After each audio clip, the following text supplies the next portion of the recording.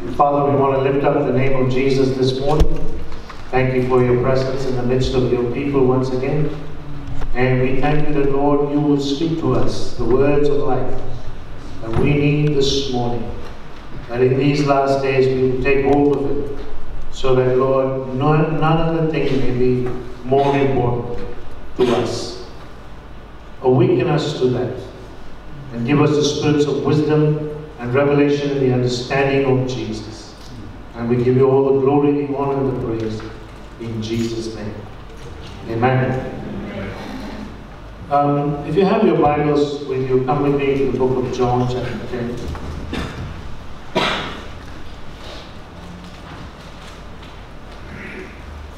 We're going to look at verses 27 through to 30.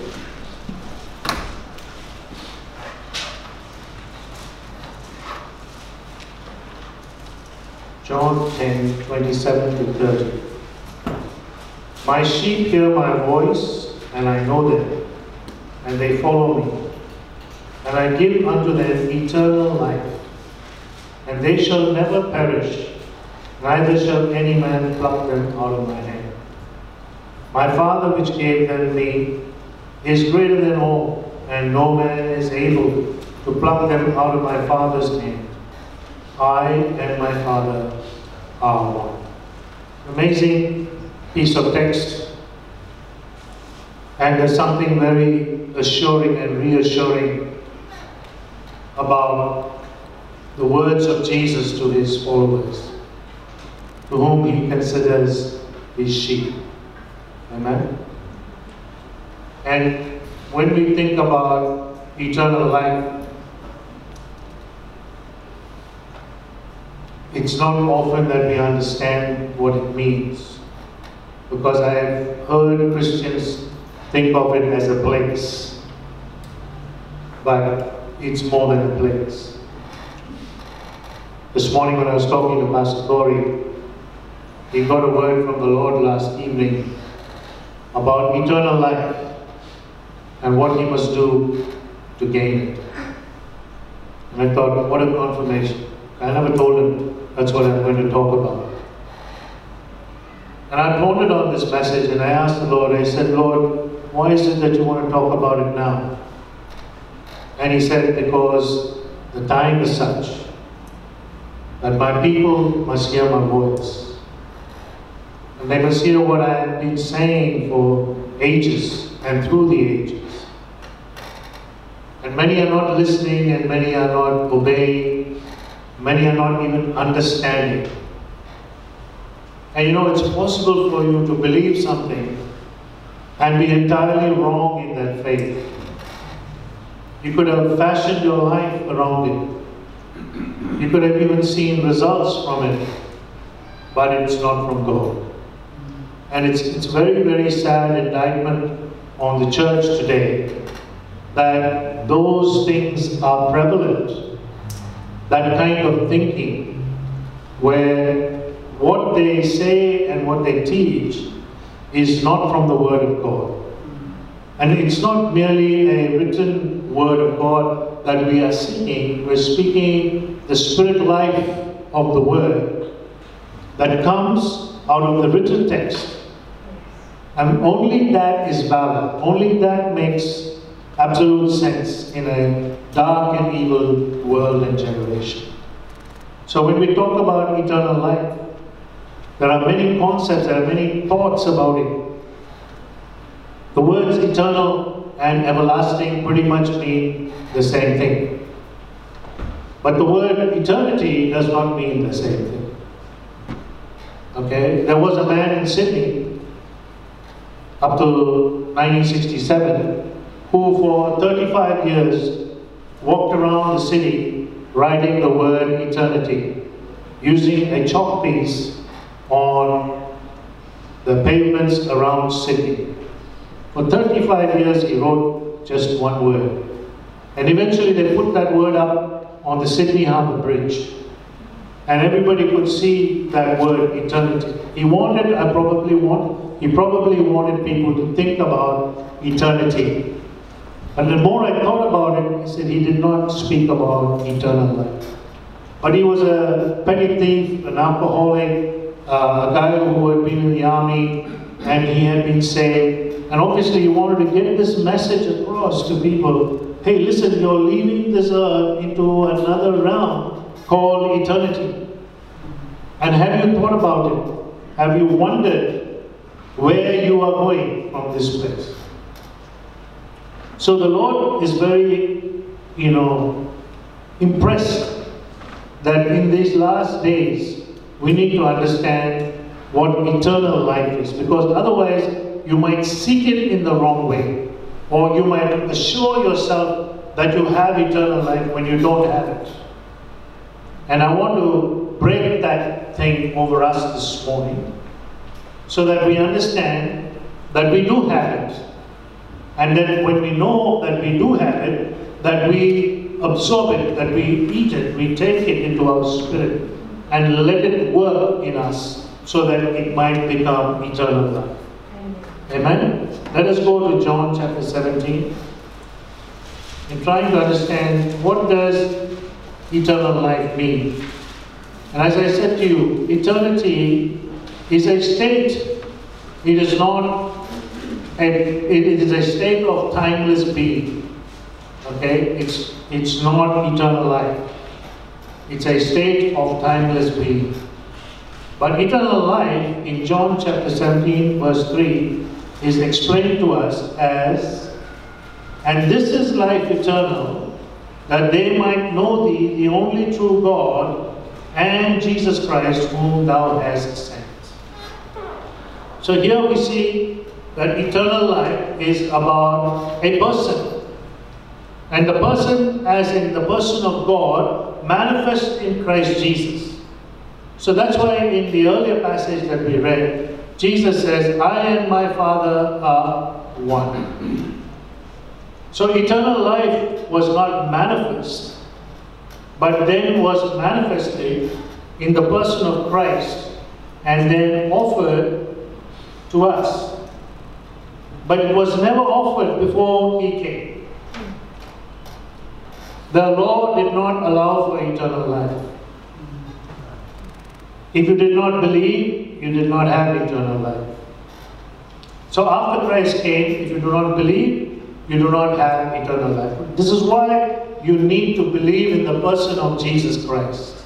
I mean, He must be a manifest being to you. He must be a person to you, not an object, not an idol, not somebody in a distant future or in the heavens that you cannot see. He has to be manifest. That's why God sent Him to the earth, so that God could be manifested in flesh. Hallelujah. Now when He is alive and He is in you, you have eternal life. Somebody recently asked me, what is the assurance of salvation, because you're always talking in the negative? I said, the only assurance of salvation that we have is Christ in us. That is all. But if we go to methodologies and say, by grace are you saved through faith, so once you get saved, you don't worry about Christ. Right? So you go and do whatever you want to do. But Christ is not joining you in those activities of fornication, drugs, alcohol, lies, deceptions, robbing, cheating, lying. So how can Christ be in you? So don't use a methodology to say that you are saved. Okay? It is only the Christ in you. It is the living Christ in you. The one who lives in you and wants to live. So you've got to accommodate Him. That's why it says in Ephesians chapter 1 verse 17 onwards, that God is creating a habitation. Sorry, 2 onwards. He's saying He's creating a habitation for the dwelling of the Holy Spirit.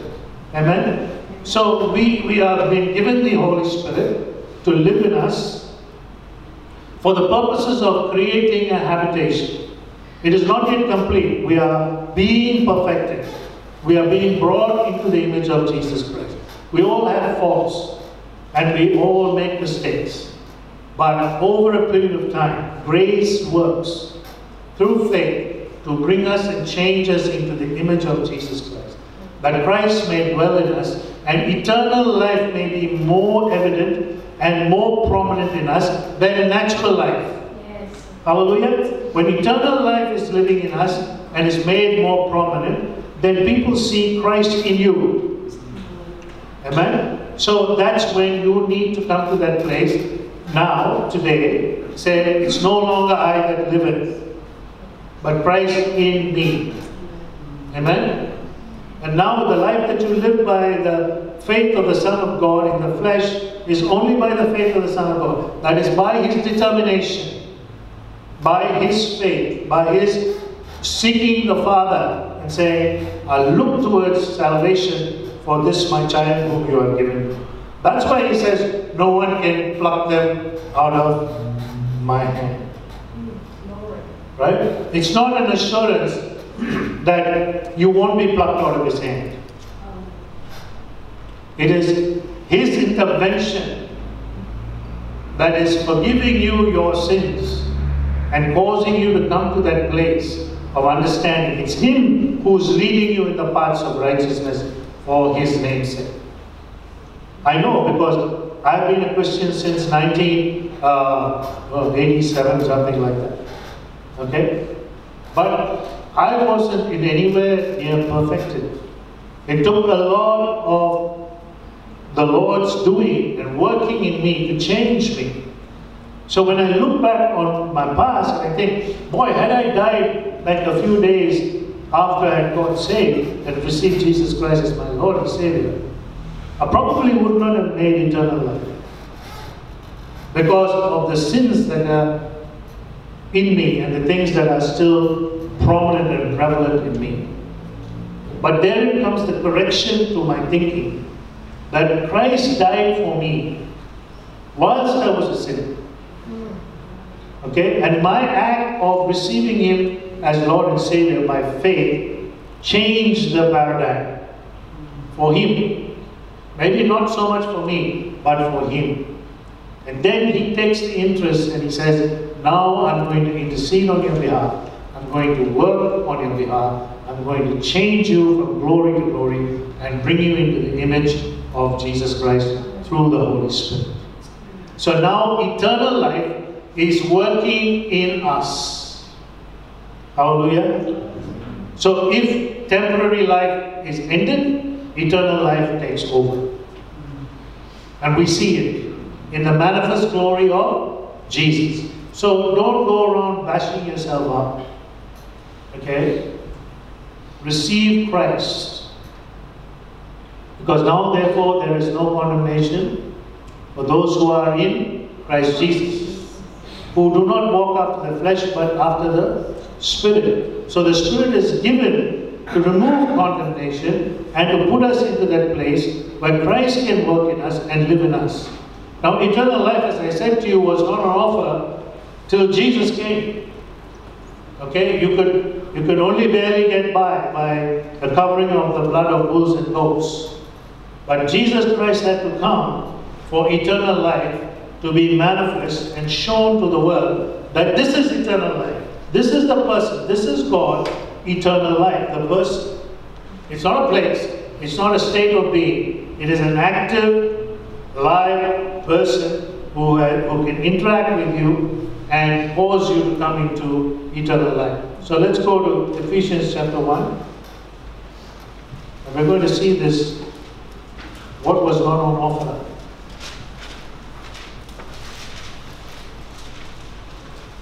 Till Jesus came. Ephesians chapter 1 and verse 10. In whom also we have obtained an inheritance, being predestinated according to the purposes of Him who worketh all things after the counsel of His own will. Verse 10. That in the dispensation of the fullness of times, He might gather together in one all things in Christ, both which are in heaven and which are on earth, even in Him. See here, that in the dispensation of the fullness of times, He might gather together in one all things in Christ, which are in heaven and on earth. So that which is in heaven are those who have gone before us into a place called heaven, but they have not yet met Jesus in His glory, in His gospel. So He goes to them and He preaches the gospel after His resurrection, so that they might be judged after the Spirit and not after the flesh. So Christ goes and takes into account what the law could not take into account, but only covered for a period of time. So Moses, Elijah, and Daniel, and Abraham, and all these people did not have eternal life till Jesus came, till they accepted Jesus as the true manifest God in the flesh, resurrected forever and ever to represent God to all of the universe. That means angels, demons, elders, us on earth, all have to accept that now God is represented in the person of Jesus the Christ. The centrality of God now is Jesus. This is the importance of knowing who Jesus is. He said, "Come and sit with me, and I will make your enemies to go under your feet."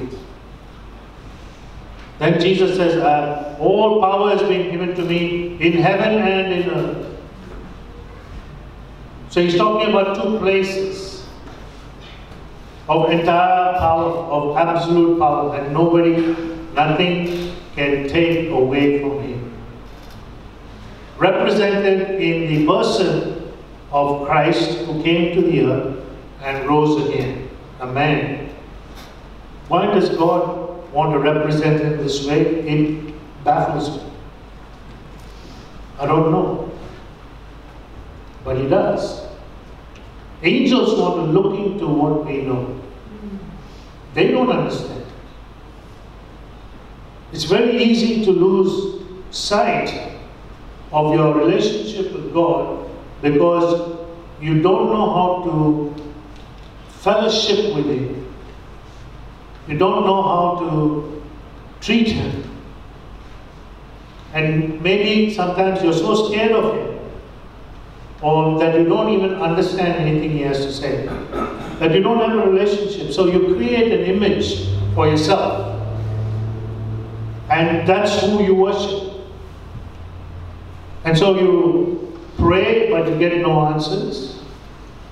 You do the works that He asks you to do, and you find yourself frustrated and depleted, and so on and so forth.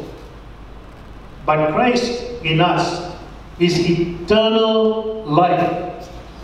It never fades, it never becomes less. The glow of life in Him never fades away. He is for eternity.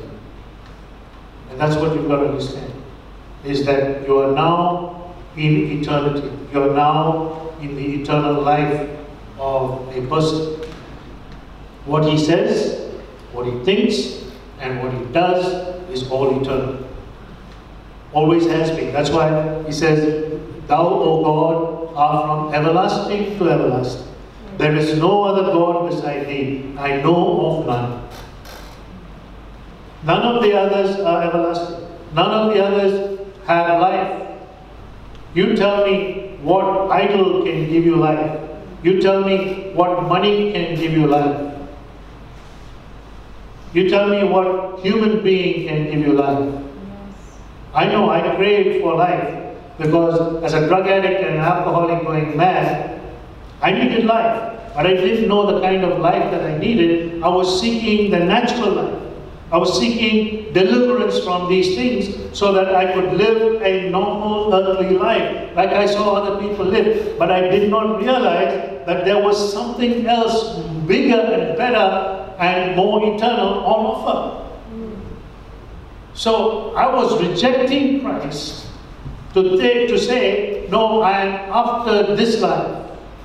I want this life. I want the peace of this life. I want the money of this life. I want the fun of this life. Not realizing what was on offer through Christ Jesus. And then when Christ came, manifested Himself to me, and came into my being, I began to realize. I didn't get all the information in one shot, but I began to realize, hey, listen, I'm dealing with something so huge, so immensely huge, that when I accepted Christ in 87 to now, into 2021, he's grown, he's vastly different. He's not the same person I knew in 1987. He's vastly different. Though that person is still there in my spirit. It's my reference. But I keep getting new references to him. And I say, what are these references? These are aspects of eternal life being revealed to me and released to me so that I can embrace it and become part of it. The amazing thing about this concept of eternal life is that it has implications on the choices we make in life. Okay, so don't think that eternal life is automatic. It's not. Come with me to Matthew chapter 25.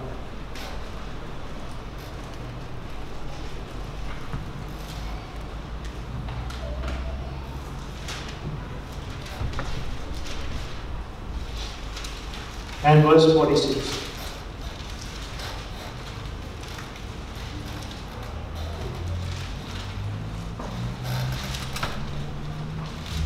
And these shall go away into everlasting punishment, but the righteous into life eternal. So he's talking about people who did not care two hoots about the other person who was dying. So if you read the earlier passages, he says in 42, for I was hungered and you gave me no meat. I was thirsty and you gave me no drink. I was a stranger and you took me not in. Naked and you clothed me not. Sick and you did not visit me in prison. Then shall they all also answer him, saying, Lord, when saw we thee and hungered or athirst or a stranger or naked or sick or in prison and did not minister to thee? Then shall he answer them, saying, verily I say unto you, inasmuch as you did it not to one of the least of these, you did it not unto me. And these shall go away into everlasting punishment, but the righteous into life eternal. So because we lived a selfish life, we only cared about I, me, and myself. We never bothered about the widows or the orphans or the ones on the street starving or the ones in prison. They made a mistake, they deserve it, they need to go to prison.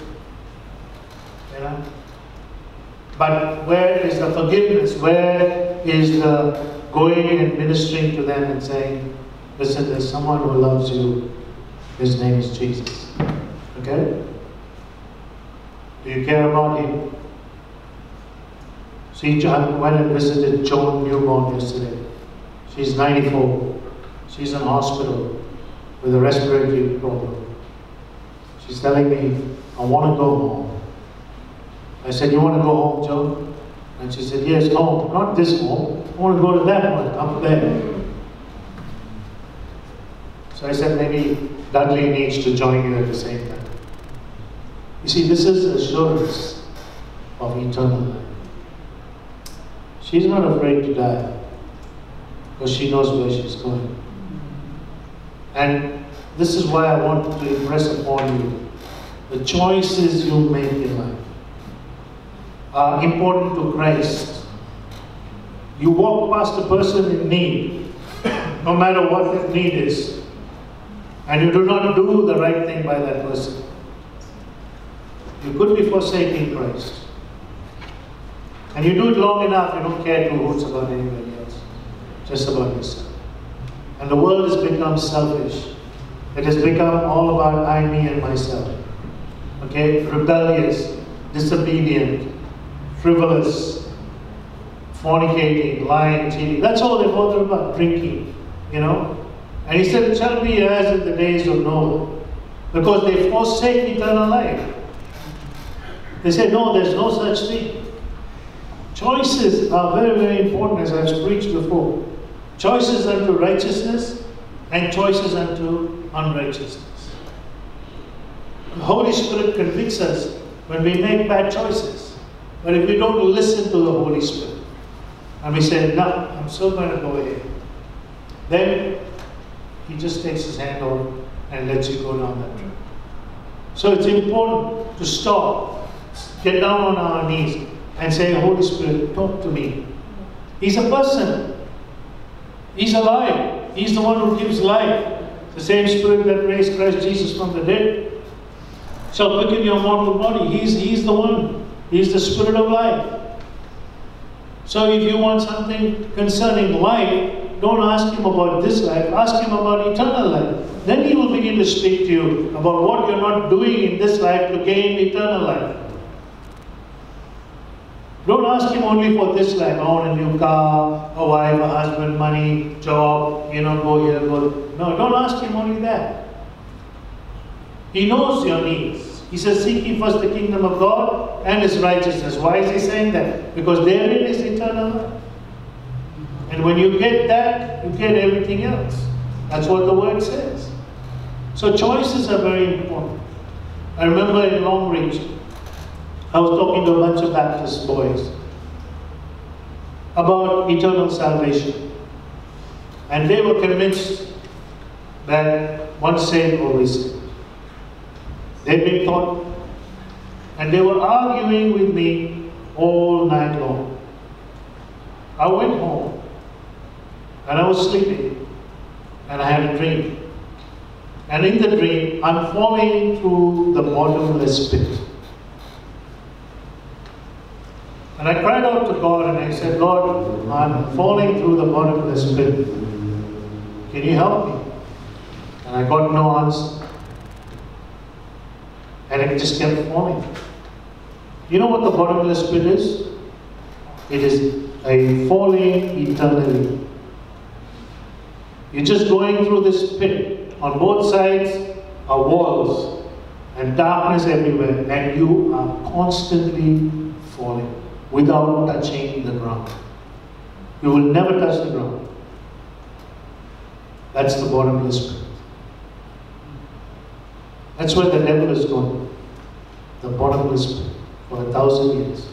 That's where many, many demons are already locked up, sealed. They're going to be released from the bottomless pit very soon. And they're going to come to attack you, attack the world, and to remove eternal life. And I said, Lord, I'm falling through this bottomless pit. Aren't you going to help me? He said, yeah, I know you're falling. He said, I'm letting you fall because I want you to go and tell those boys, not once saved is always saved. It is your choices. So the next day I went and I gave the information, and one boy was so convicted of it that he said, I've been lied to all these years. See, when Jesus came and spoke to the Pharisees, they had a form of godliness. They had the temple, they had the oracles of God. They had all of those things. And yet Jesus said, you are like white wall sepulchres. You're full of dead men's bones. You're going to hell. And those you go and convert are also going to hell. And you will be twice the child of hell because of it.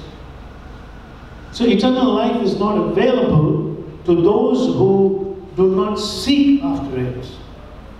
It's not automatic. That's why I said to you, you need to seek this person of Christ. Let us come to the giver of eternal life in John chapter 6.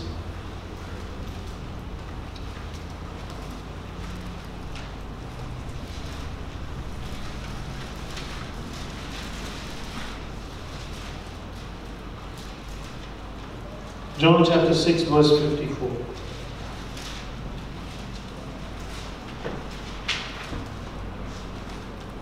Jesus is talking. Then Jesus said unto them, Verily, verily, I say unto you, except you eat the flesh of the Son of Man, and drink his blood, you have no life in you. Whoso eateth my flesh and drinketh my blood, hath eternal life, and I will raise him up at the last day. If you partake of communion without understanding what Christ did for you on the cross, it's pointless. You're not eating a biscuit and drinking a bit of grape juice. You're taking part in His body and His blood that was offered to God as a sacrifice, a living sacrifice, so that you and I could get eternal life. Now, over the years, as Christians, we do get depleted. Something happens. Somebody dies in our family. Somebody leaves us, somebody rejects us, somebody offends us. Something happens. Eternal life is being lost. It's being taken out of you. The Christ in you is being taken out of you because now suddenly the old man arises. Unforgiveness, hatred, bitterness, anger, frustration. I don't need God. And you turn your heart away from God. And then you walk off because Christ in you is no longer effective.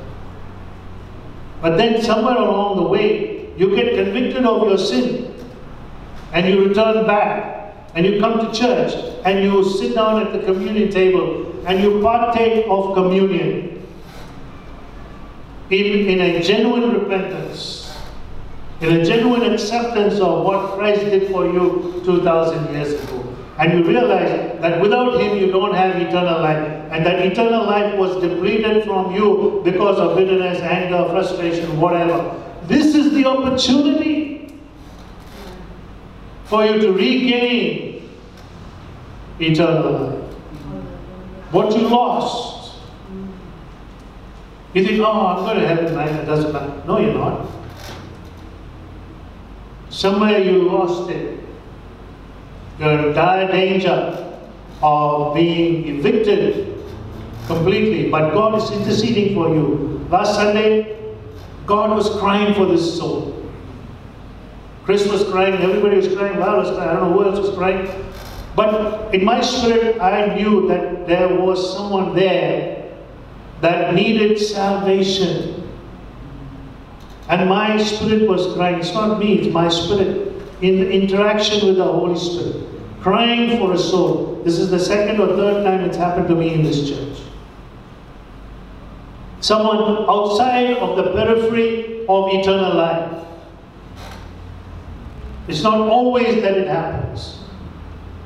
You see, if we are unconvicted by the Holy Spirit, and we just come and take communion whenever we want, we are desecrating eternal life. We have to take it seriously. We've got to come to that place of understanding we are partaking of His body and of His blood to get eternal life. That which was taken from us. So it's incumbent on us as Christians to seek it. To know what this life is, this eternal life is. Let's go to Romans chapter 2. It's our duty to seek it. Romans 2, verse 7.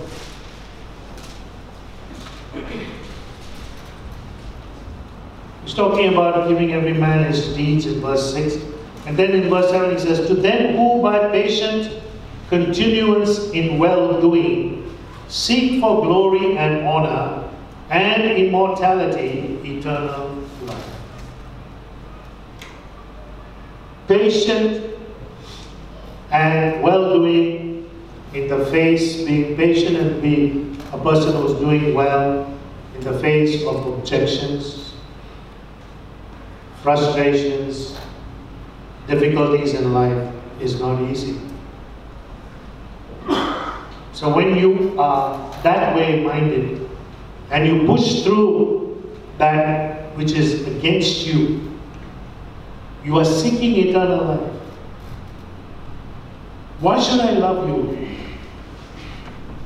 You bug me. You bother me. You make my life difficult. Why should I love you? Because God says, seek eternal life. So what am I seeking? I'm seeking Christ in you. I'm seeking Christ in you for you. I'm being patient with you to seek Christ in you for you. If I don't do it, somebody else will not do it because I've been designated that task to do it. So I fight for you in the privacy of my room. with the devils. I fight, I pray, I intercede, I seek for you as a church. I cry out in the midst of all my pain and anguish and anger and offense that comes to me. I'm seeking God for you. And I say, God, do I really have to do this? He says, yes, that's your task. Are you seeking eternal life? I said, I am. Then do it. So I have to do it. I have to put aside my prejudices. I have to put aside my objections. And I have to seek for the well-being of someone else. Many do not seek eternal life. They assume it, or find the conditions of it too difficult to accept. And so they don't seek it. They think it's automatic. This concept of, I'm saved, I'm going to heaven, and they don't understand heaven is a place.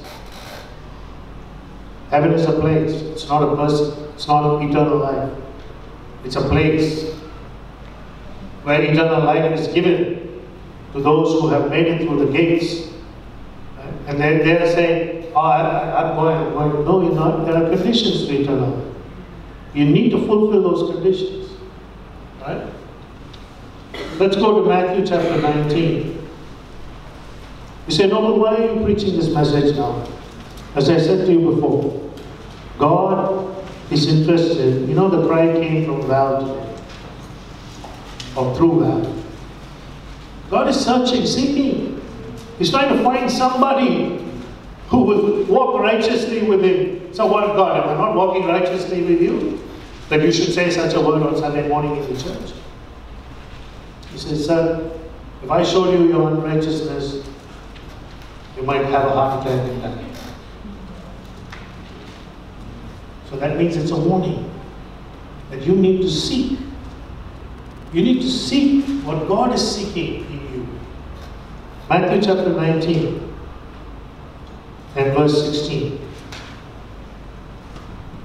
And behold, one came and said unto him, Good master, what good thing shall I do that I may have eternal life? You see, this guy was seeking eternal life. He knew there was something called eternal life. He was a good law keeper. He kept the law from his youth.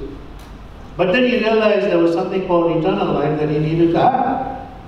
And he came to Jesus because Jesus was talking about eternal life. And he said, what do I have to do to gain it? And he said, take up your cross and follow. So the seeking that brings you to the cross, and the cross decides what you must do. But at the cross, it becomes difficult because the conditions are hard to handle. Yes. And then you said, oh no, maybe not. And he said, no, I can't. Because he had too much in the way of material wealth.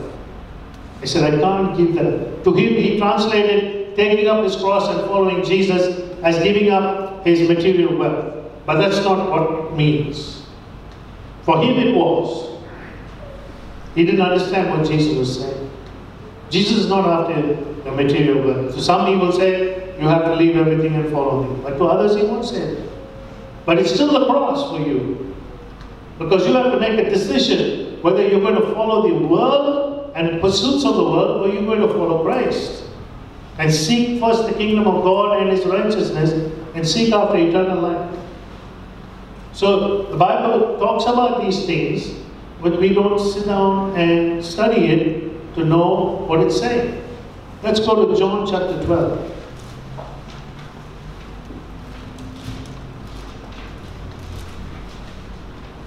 And verse 25.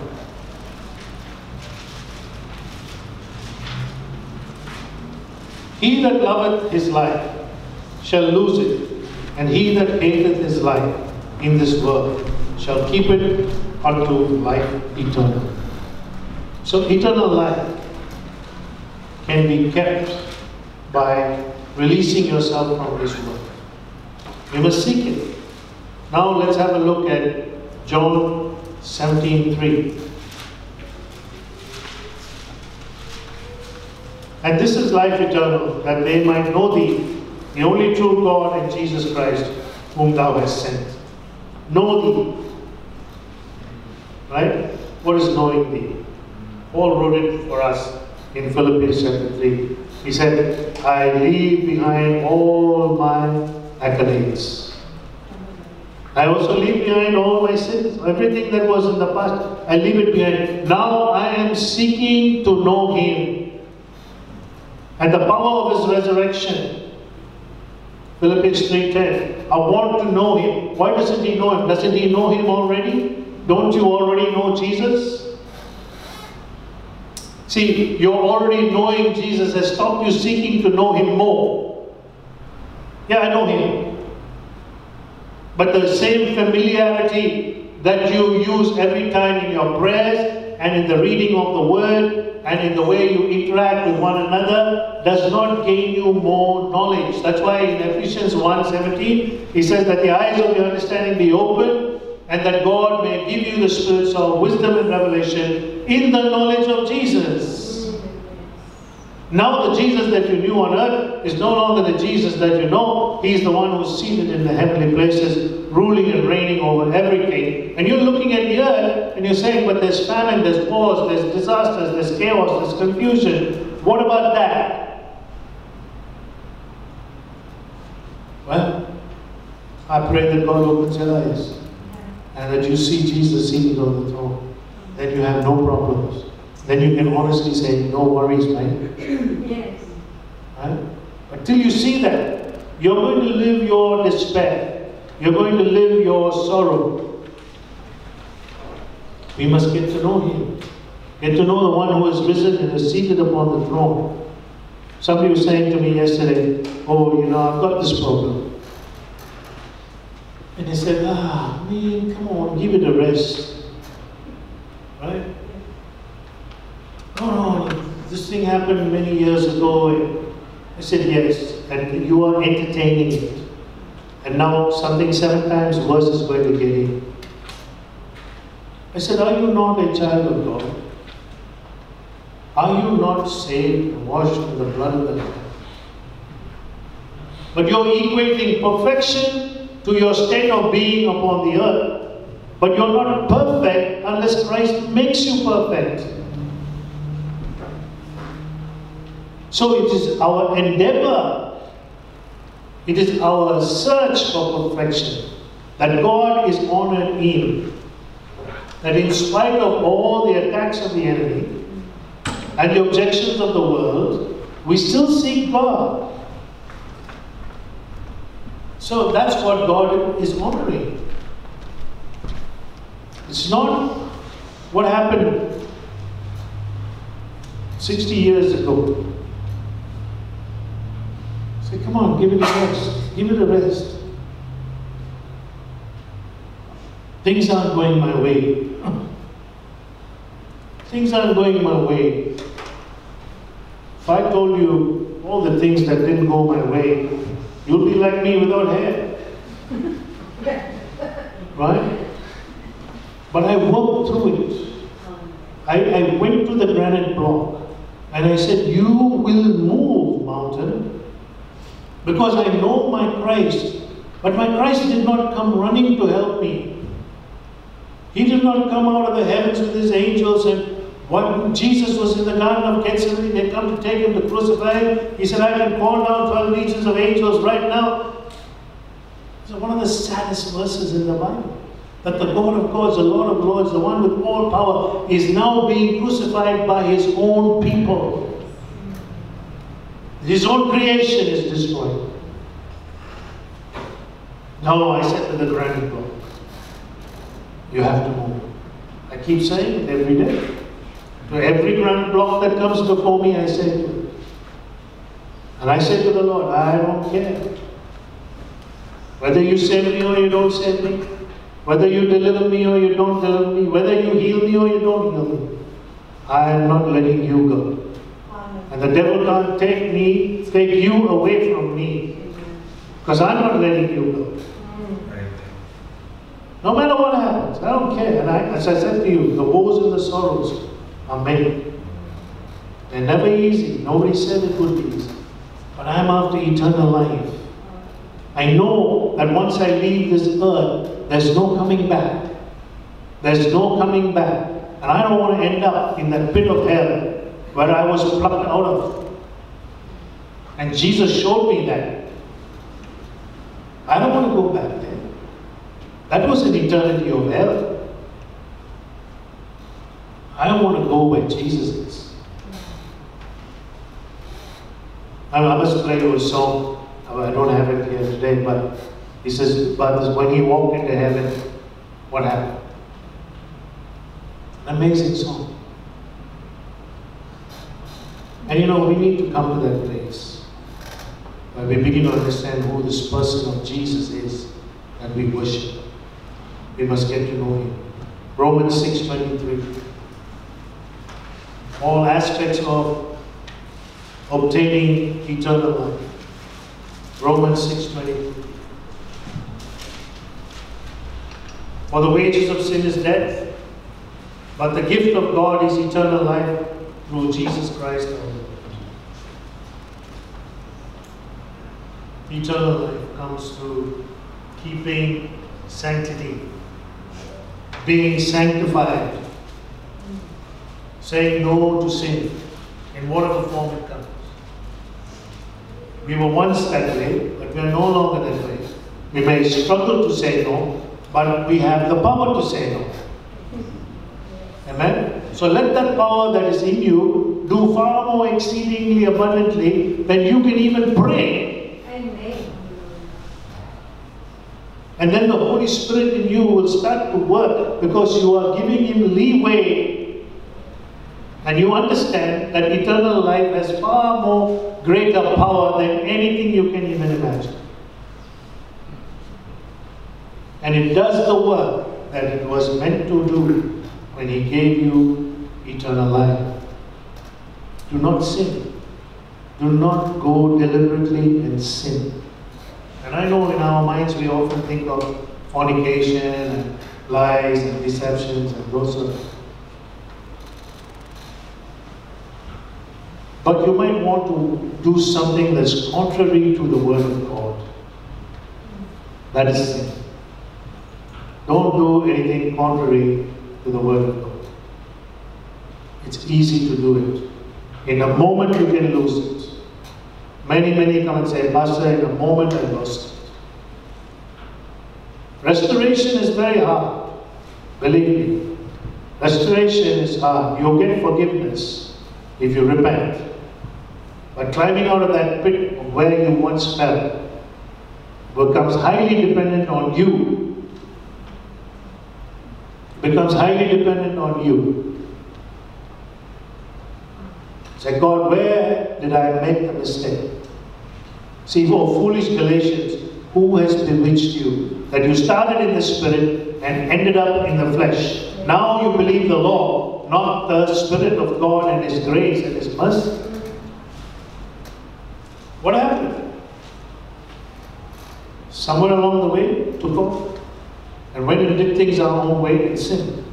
Let's go to Jude 1:21.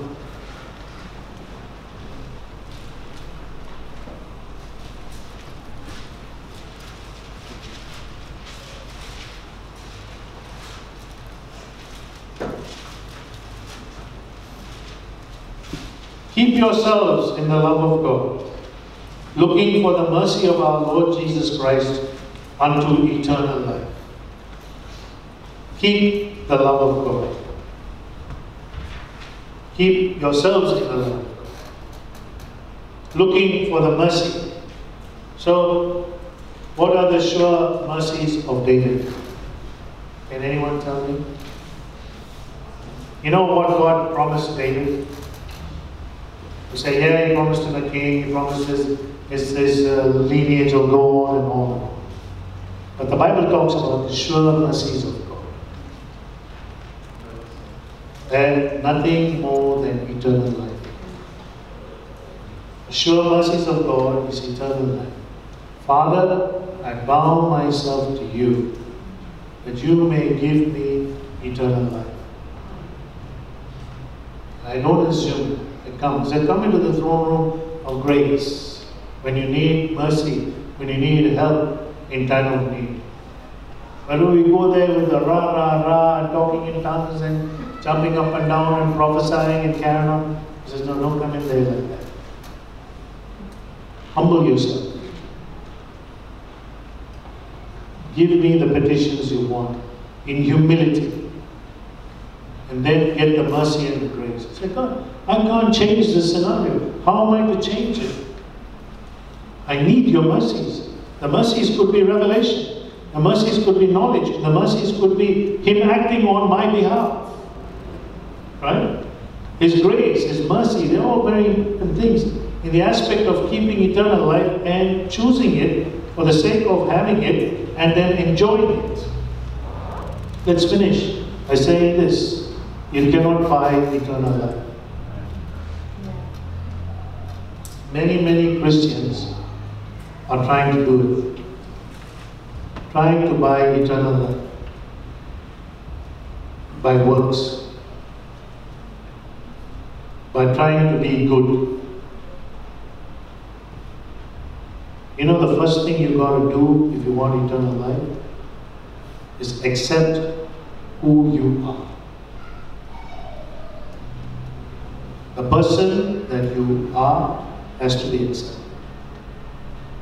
When you accept the person that you are, you can change and become the person that Christ wants you to be. Because now you know the difference between who you are and who you should be. So you choose the path to who you should be. That is the path of eternal life. Therein are the sure mercies of David. Say, God, I choose that. I know who I am. I know the kind of person I am. But since you have given me eternal life, I choose it. Now I make the journey towards eternal life, that is you. But there is an opposition that's pulling me back toward the old life. I said, no more the old life. I keep going, but it's a struggle, it's a battle, and that's where spiritual warfare comes in.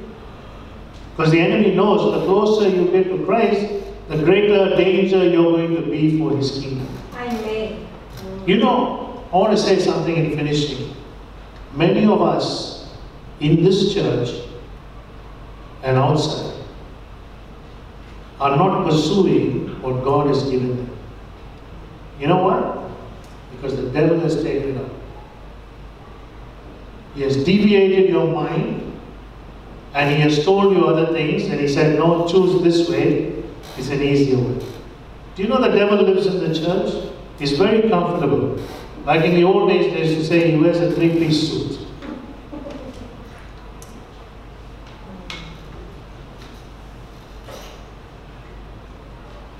We have lost much in this church because people don't want to choose God. They have chosen the world, they've chosen man, they've chosen self over everything else. And that's the danger. That's why I keep fighting for it. I keep fighting for it. And I keep fighting for it. I said, no, I want what God has given me. And I'm going for it. And the day is coming when it will come closer to Christ. And there will be more glory. There will be more presence and more power. We can have revival. I tell you, we can have revival. We can have the glorious presence of the Lord here. And tomorrow, it will mean nothing. Because of the conditions that will come after that.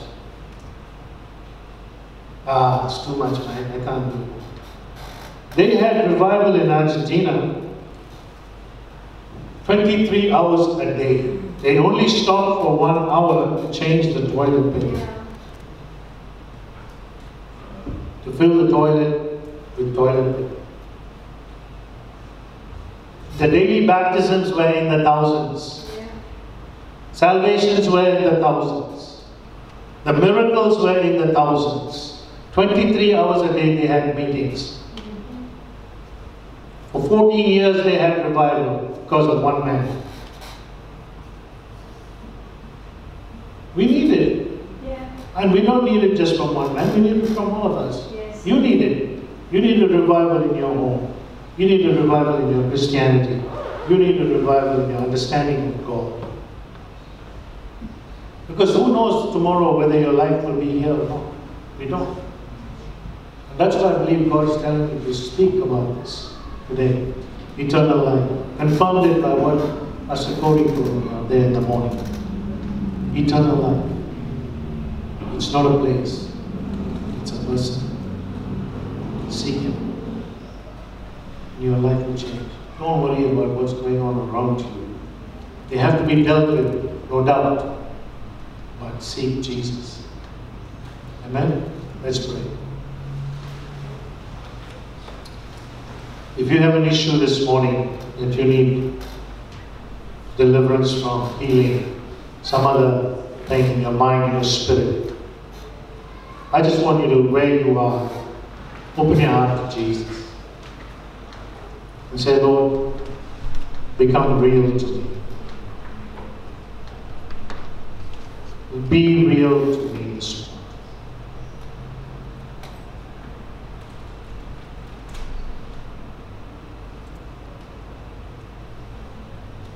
And thank Him for His love for you.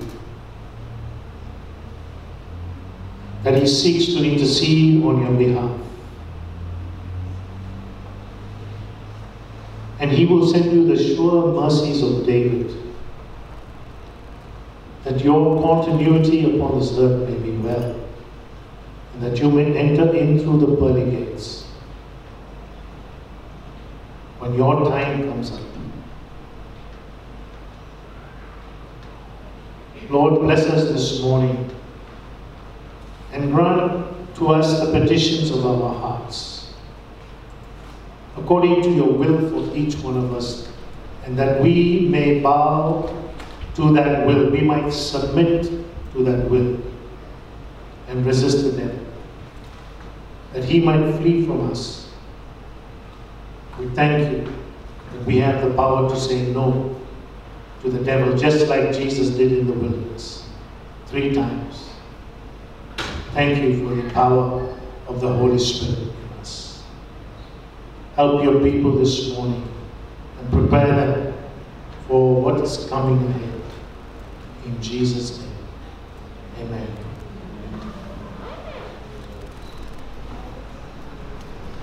Blessings. If you have any other need or want prayer, come. We'll pray for you. If not, please stay and have a cup of coffee.